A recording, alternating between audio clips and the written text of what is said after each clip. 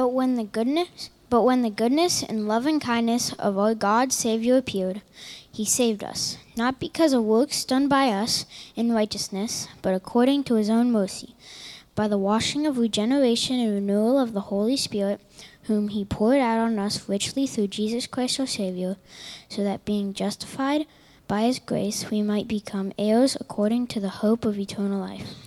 The saying is trustworthy, and I want you to insist on these things so that those who have believed in God may be careful to devote themselves to good works.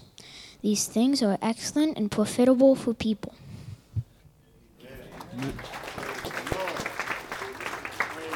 Great job, Simon. You can be seated. Thank you, Simon. You'll see him later in just a moment in our service. Let's pray together. Father, thank you for the chance to proclaim your goodness. God, it is overwhelming to consider just how great you are. Father, we do not deserve to be known by you.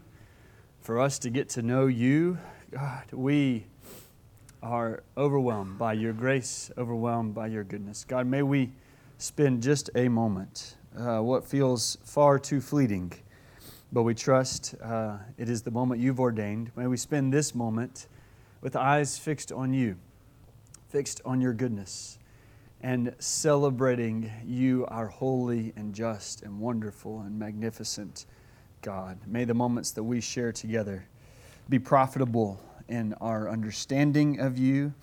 May they be instructive in our obedience to you. And may they most of all lead us to worship you. I ask all this in Jesus' name. Amen. I probably don't have to instruct you or tell you that we live in a very morally confused age. We live in a time where the line between good and evil gets blurred by society. And so the standard for what is good is often brought into question. Today in our world, sometimes the standard for what's good is whatever I want it to be. We decide, it's subjective. We say, this is how I want something to be good, therefore it's good. As long as I'm not hurting somebody else, this can be good. That, of course, would be an ever-shifting line between good and evil, incredibly short-sighted and really dangerous. But I think if we look, even our secular culture around us acknowledges there's a difference between good and evil. Take just about any action movie ever, and it's always about good versus evil. Or go back to the Western films where the good cowboys would wear the white hats and the bad cowboys would wear the black hats, and everybody cheers for the good guys. It's just built into the story that everybody wants the good guys to win. Everybody wanted Harry Potter to defeat Lord Voldemort. Everybody watching Lord of the Rings or reading the books wants Sam and Frodo and Gandalf to overcome all the evil people and different things that they saw. Or pick any Marvel or DC superhero movie. There's a clear hero and villain, and you're cheering for the hero. It's built in us to recognize there's a difference between good and evil according to some standard outside of us. There's a standard, there's a line somewhere that the world sees. There's a difference between good and evil. It's not just what you want it to be. The question is, where is that standard? And if we are detached from the Bible, sometimes that line gets a little fuzzy between good and evil. And I think actually as we get into the Bible, we understand a little bit why that line is fuzzy. There was a Russian philosopher who spent years in prison for writing a private note condemning Joseph Stalin.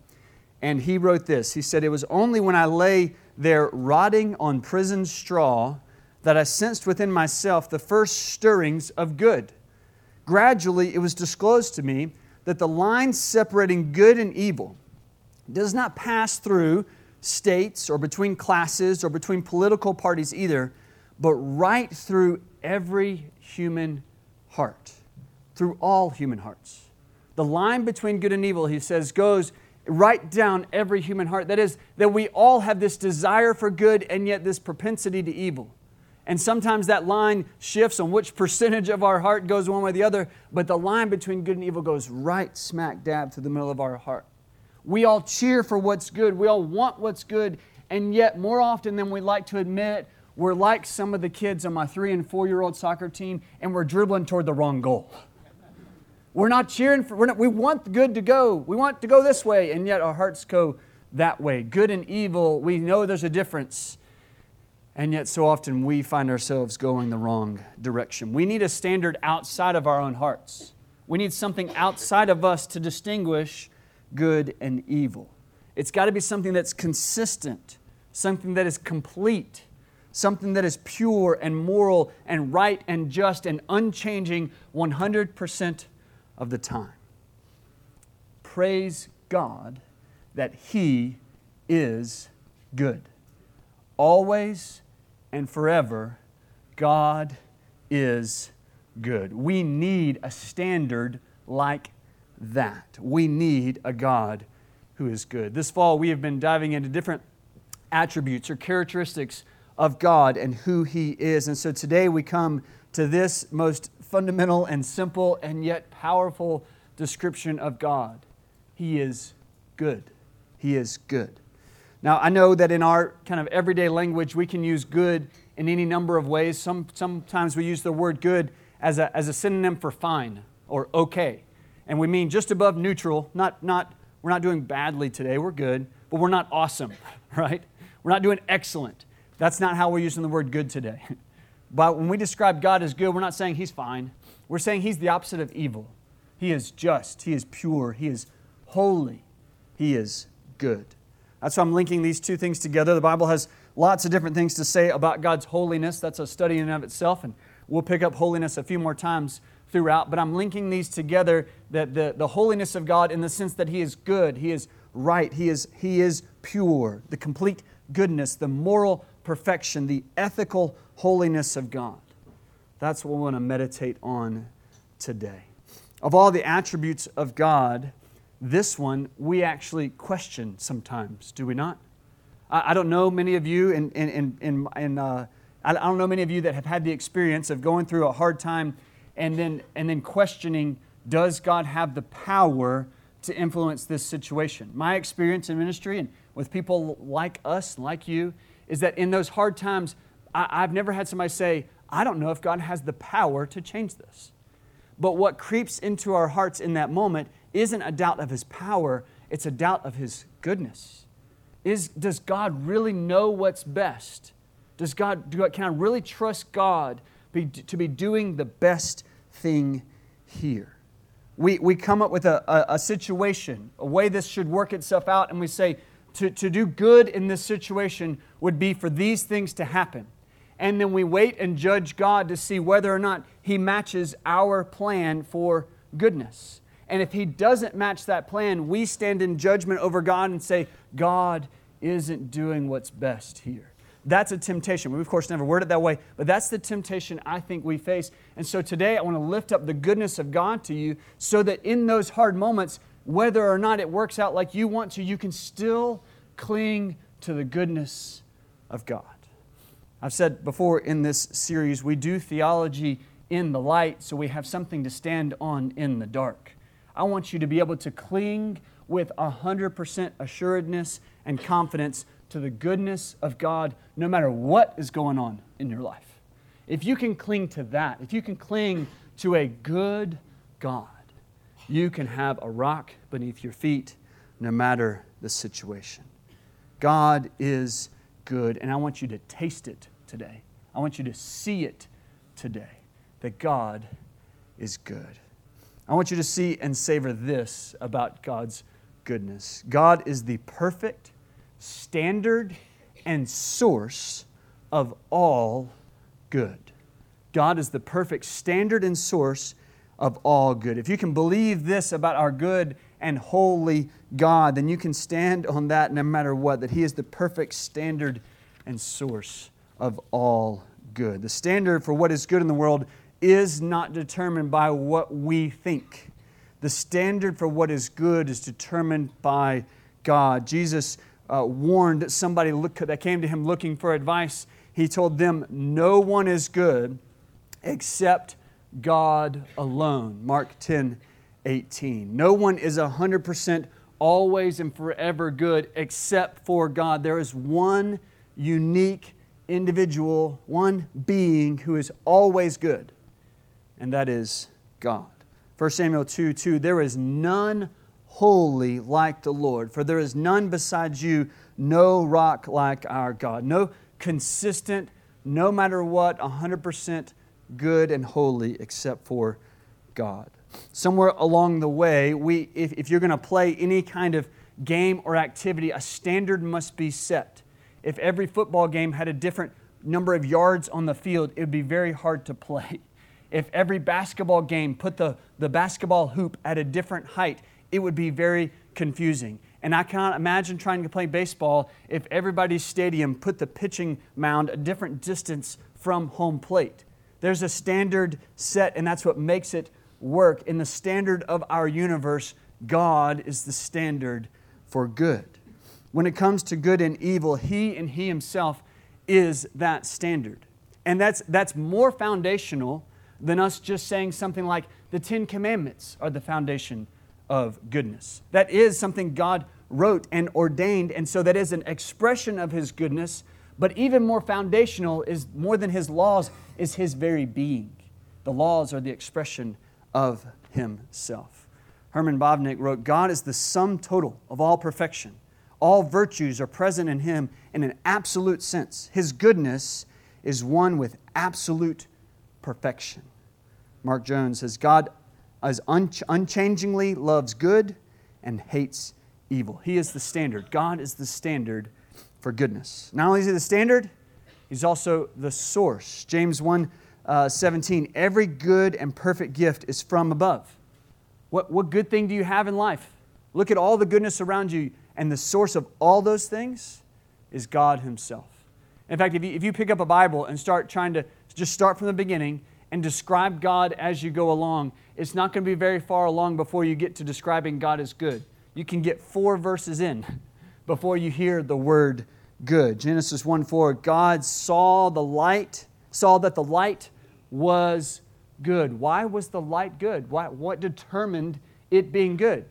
It's because it came from God. Verse 3, God said, let there be light.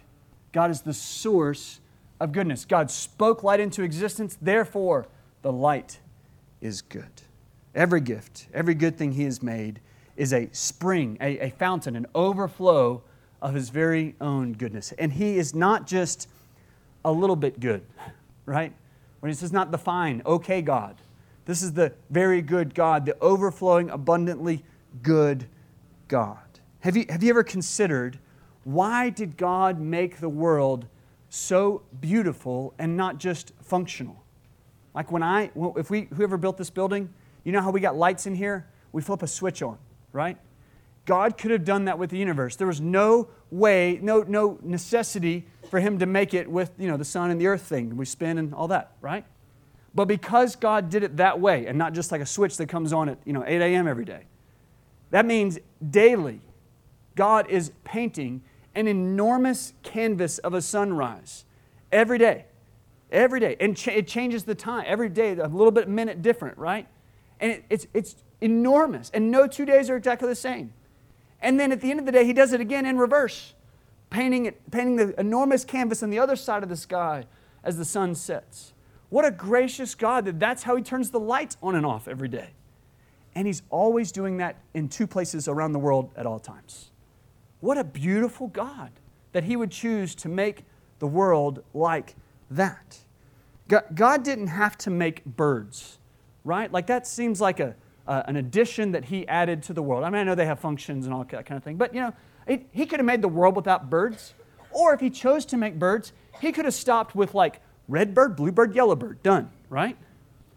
There are so many different species of birds. Nobody's exactly sure how many there are, but the estimate is somewhere between 9,000 and 11,000 different species of birds.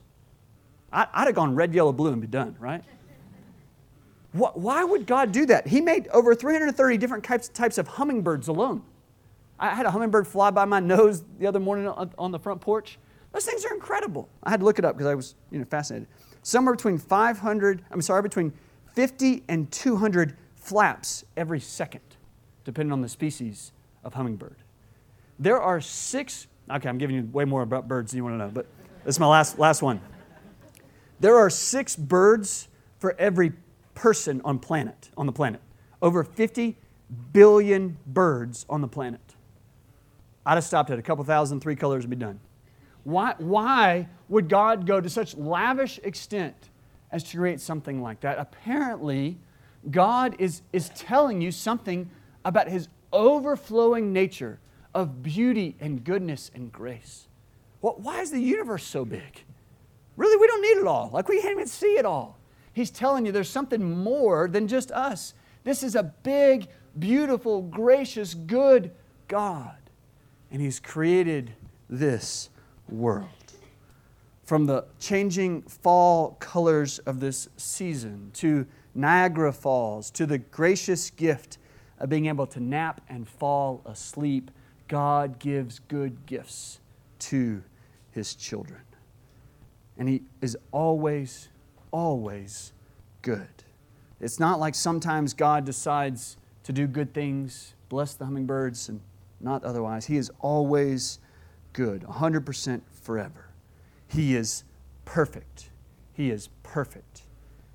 1 Chronicles 16:34, along with at least 4 times in the Psalms that I could find, there may be more, we read this verbatim. This is repeated at least 5 times I could find. Oh, give thanks to the Lord, for He is good, and His steadfast love endures forever. It doesn't stop. That's the definition of steadfast love, enduring forever. He never stops. He is always loving. He is always good. There is nothing impure or unholy about Him. 1 John 1:5, this is the message we have heard from Him and proclaim to you, that God is light and in Him is no darkness. 0, none, zilch, no darkness at all. James 1:13, let no one say when he is tempted, I am being tempted by God. For God cannot be tempted with evil, and He Himself tempts no one. God is not debating whether or not to tempt you. He's not trying to trick you. He is not evil. He is not malicious. There's nobody that He's ever forgotten about or left out. He is always good, forever. A theologian, A.W. Pink, says there is an absolute perfection in God's nature and being that nothing is wanting to it or defective in it, and nothing can be added to it to make it better. He doesn't change because He's always good, always perfect. He's the chiefest of good. Is chiefest a word?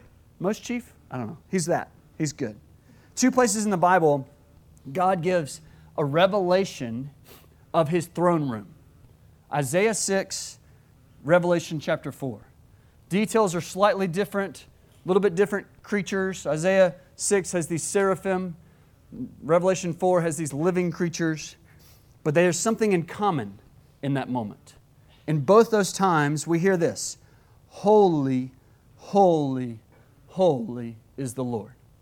In Isaiah 6, holy, holy, holy is the Lord of hosts. The whole earth is full of His glory. Revelation 4, the living creatures saying, holy, holy, holy is the Lord God Almighty, who was and is to come. No other attribute of God is listed and described with that threefold repetition. God is never described as just, or loving, loving, loving. He is described at least twice as holy, holy, holy.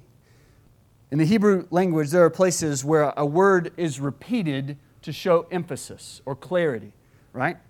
For example, 2 Kings 25:15, the NIV translates it as pure gold. Literally, the Hebrew says it's gold. So it's not just like gold, but it's gold. You know what I mean?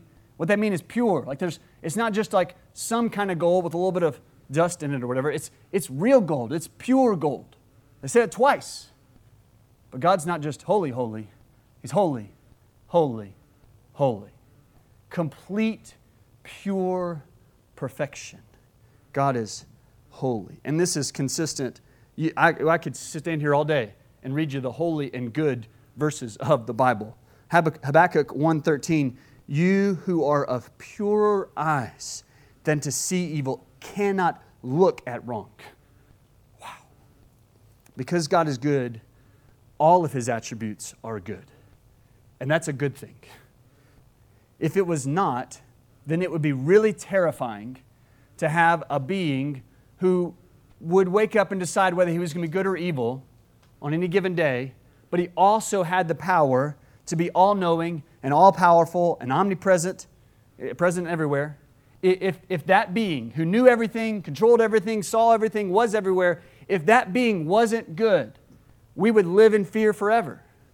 But because that being is also completely 100% pure and good all the time, then all those attributes are good news to us. Jen Wilkin has spoken about since because God is infinite, there are things we will we will never stop learning things about God, right? That's the definition of infinite. You can't get to the end of it. You're not going to one day go, yeah, I got it all wrapped up. I understand God fully now. We're going to spend eternity learning more and more about how great God is. And the good news is that she says, there are no skeletons in His closet. There are things that we will not know about Him that are true in this life. Like we won't know everything, but they are always going to be good things because He is infinitely good. From here to the end of Him, and there's no end to Him, it's all good. And that's only true of God. Just consider for a moment the terrifying prospect of having everything you've ever thought, everything you've ever said, everything you've ever done plastered on a big poster all the way around the room. How horrifying would that be? Because somewhere in even the best of you, there is some bad things on that poster, but not for God. Every single detail that could ever be written about everything He's ever thought or done or said was always good. Holy, holy, holy. With some other relationship that you dig into, the more you know somebody, the more you uncover both good and evil. The line between good and evil goes down every human heart. You're going to find skeletons in everybody's closet. And you work through that, and that doesn't end the relationship, But that's humanity. It's not God. There are no skeletons. God is always and forever good. Even, get this, even when He doesn't feel good to you and me. There are absolutely times when we look around at our life, our situation, the news, wars, cancers, and we go, I don't understand how God is good right here. That is normal, that is human, that is biblical. Over and over again, people question and wonder, what's God doing right here? How can this good God allow things to happen like this? But rather than trying to tackle this morning the entire philosophical question of the problem of evil, it's much more important to me right now that you would see enough of the goodness of God in the Bible so that you'd be able to trust that even in your suffering, even in your hardship, God is still good. In Psalm 27, David describes some of the evils, some of the atrocities he's facing. There are evildoers who assail him. There are armies encamped against him, and he's crying out for God's help. And near the end of the psalm, in verse 13, this is what he says. He says, I believe that I shall look upon the goodness of God. Future tense, which means right now I can't see it. I see enemies trying to kill me. I see people trying to destroy my life. That doesn't look good. I can't see goodness. I'm looking all around, God, I don't see goodness. But in faith, knowing the God who he worships, knowing his character, knowing what he is like, he says, I can't see it now, but I trust there will be a day. I shall see the goodness of God. And that assurance is everything to him in that moment. What does he do? What is he going to do since he can't see it right now? Verse 14, the next verse, last verse of the psalm. Wait for the Lord. Be strong and let your heart take courage. Wait for the Lord. You may not be able to see it right now, but you can stand firm on the goodness of God and the assurances of his promises that he is good no matter what. As Christians, we can stand firm on promises like Romans 8:28 only because we trust that God Himself is good. Because of that, we stand on, we know that for all who love God, all things work together for good, for those who are called according to His purposes. Sometimes that good that we want and God brings about is a better job, healing from sickness, a better parking spot, right? That's the good you want and you desire from God. And sometimes He answers it and He gives it. But other times He doesn't. Other times He doesn't give the good things you want. And the lack of that thing is where suffering enters. You asked for a good thing and you didn't get it. Or you weren't asking for the bad thing and you got it. That's missing. There's a gap there between your desires and reality. And you feel that as acute suffering. Why? Because good parking spot or bad parking spot, God is doing something more important than just answering your desires. If God was subject to and limited to just the things you wanted, you and I we'd be achieving something far greater, far lesser than what He wants. What is He doing if He's not answering the desires we have? Just read the next verse in that Romans 8:28 promise. Verse 29. For those whom He foreknew, He also predestined to be conformed to the image of His Son. We proclaimed this a few weeks ago. But when Christ comes back, you will be made like Him because you will see Him. God's working on that now. He is forming you. He is shaping you. He's making you more like His Son Jesus. And sometimes that comes through hardship. I'm just thinking through some of the testimonies. You're not going to get all of them, but here, ask these people. We're going to baptize a little bit. There are some common threads of people going, life was awful and God entered there, not here. Life was down and God spoke into my life. And He formed me. He saved me. He brought me out of the hardship, brought me out of the suffering. And if I had not gone through there, I would not know Him. He is conforming you to the image of His Son. He's doing something better than just letting you live to the standard of the desires you have. He's got something better for you. But oh, that's hard to trust in the moment, is it not? It is hard to see it in the moment. So in the light, trust God, know God, behold His glory and His goodness. So you have something to stand on in the darkness. God is good, and He is the perfect standard and source of all that is good. And if we are ever in doubt of His goodness, then turn once again to the gospel. Some 2,000 years ago, some shepherds were out keeping watch over their flock by night. Perhaps you remember their story. An angel appeared to them, and he started with this. He said, "Fear not, for behold, I bring you good news of great joy." Not bad news, but good news. What was that good news? Well, bound up in all of Jesus' life, death, and resurrection from the passage that Simon read for us, Titus 3, 4, and 5. But when the goodness and loving kindness of God our Savior appeared, He saved us. He saved us. Not because of works done by us in righteousness, but according to His own mercy. The cross settled it once and for all. God is good.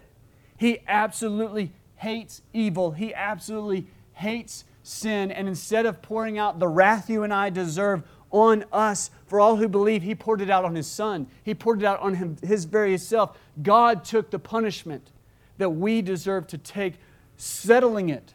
There is no doubt, no debate. God is good because He went in our place to die for our sins. And He invites us to repent and believe. Oh, taste and see that the Lord is good. He is good. He is good. He is good. And blessing upon blessing, as if that wasn't enough, He's invited you to be a part of His goodness. His goodness, His holiness, is something He wants to give, share, delight in, you participating in. As we've gone through the attributes of God, we say some of these things are unique to God alone. You are not all-knowing. I know that's a shocker to you and some of our teenagers and other people, We are not all-knowing and not called to be. but we are called to be holy as He is holy. But if the line between good and evil goes down every single human heart, how in the world are we going to be holy? How are we going to become to imitate God's holiness? If we have any awareness of the wickedness of our own hearts and our own temptations, how prone we are to wander, how in the world are we going to be made like God? The good news of the gospel is that we do not become good by letting the balance of our deeds kind of teeter-totter out over time, and eventually we have more good than evil. That would be an impossible thing to judge anyway, what the value of something good is and value of something bad. And we would live in an uncertainty we could never resolve. We don't get pure by just beating it out of ourselves or going to live in a cave in isolation so we don't hurt anybody. None of those things work. No, the way we become good is this. By God's grace, God declares us good. That's how you become good. God says it, and He accomplishes it. Here's what I mean. Titus 3, we just started reading. He saved us, not because of works done by us in righteousness. We didn't do it. We didn't make ourselves good. It wasn't our works that made us holy, righteous, good. No. But according to His mercy, by the washing of regeneration and the renewal of the Holy Spirit, so we're celebrating baptism. New life has come by the Holy Spirit coming into us. What happened? Renewal of the Holy Spirit, whom He poured out on us richly through Jesus Christ our Savior, so that being justified by His grace, we are justified. We are declared good, not because of what we've done, but because of what Christ did for us. The only way we will ever be good or holy is because God says so. God accomplished it, and He said it, and He applied it. Justifies, we are declared right with God, not by our works, but by His declaration. Not by something you do, but by what Jesus did for us. And it is applied to all who, verse 8 in Titus 3, those who have believed. You are declared righteous, you are declared good, you are declared holy because God said so. Amen and amen. We are only justified by His grace. We often use the word sanctified to refer to the way we grow in holiness over time, and that's good. That is a good and biblical use of that word. But there are other times where God uses this word a little differently. To be sanctified is to make something holy, to transform it to become more holy. And here's what Hebrews 10:10 says. And by the will, that will, Jesus' will, we have been sanctified through the offering of the body of Jesus Christ once and for all. Declared holy. And that's what we're declaring at baptism today. That God has taken these 11 people, and He has, not by their works, but by His work and the gift of faith that He has given them, He has declared, you are mine, you are good, you are holy. And the blessing upon blessing upon blessing is that the work He does inside of us is that He begins to transform us in our own hearts. God declares us holy, and then God makes us holy. Some people will describe it as our positional holiness and our process of holiness. So in the very same passage in Hebrews 10 that declared you are sanctified once and for all, right after that, 10:14, for by a single offering He has perfected. You've already been perfected, He says, for all time those who are being sanctified. Which is it? Is it already done or yet to be done? Yes. He's declared you holy, and He's making you holy. The only way you can come into the throne room of God is because when God looks at you, He sees the righteousness of Christ. That's the only way you come in.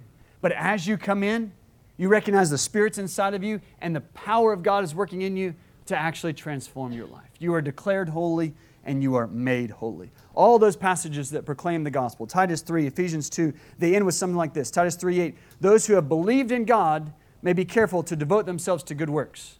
There it is. You were declared good, and now you do good. Ephesians 2:10, for we are His workmanship, created in Christ Jesus for good works, which God prepared beforehand. We have a new position of holiness, and we have a new power of holiness. The Spirit is inside of us. And so Galatians encourages us, let us not grow weary of doing good. For in due season we will reap if we do not give up.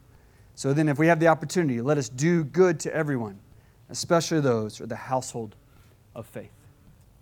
One of my favorite parts in all the Narnia series books that you've all read and watched the movies and shown your kids and those kind of things is when the Pevensey children finally all four get into Narnia and they start to hear rumors about this prophecy, something about four kings and queens, sons of Adam and daughters of Eve, and how they'll sit on the throne, and when this all happens, Aslan will finally return. And the Pevensey children are trying to wonder, what is this about? Who is this Aslan? They keep hearing this name, and they're not sure what's going on. So they're sitting down with Mr. and Mrs. Beaver in their little hut on the river, and they're asking questions, trying to understand him, and they finally realize that Aslan is not a man, he is a lion. And the children are a little taken back by that. A lion, they say, hey, what? I don't know about this. And so Lucy asks this great question. She says, a lion, is he safe? They want to meet this good guy they've heard so many things about, but he's a lion. I can't encounter a lion and live. Is he safe? And Mr. and Mrs. Beaver say, oh, no. Of course he's not safe. But he's good. He's the king, I tell you. He isn't safe. God doesn't work how you want him to. God doesn't meet our plans exactly where we want, how we want. But I tell you, he is good. And if you can trust in the goodness of God, you can rely on him through all the ups and downs, the times where you feel like he has not made me as good as I want to be. But he is still good, and he's leading you by faith. Trust in our good and holy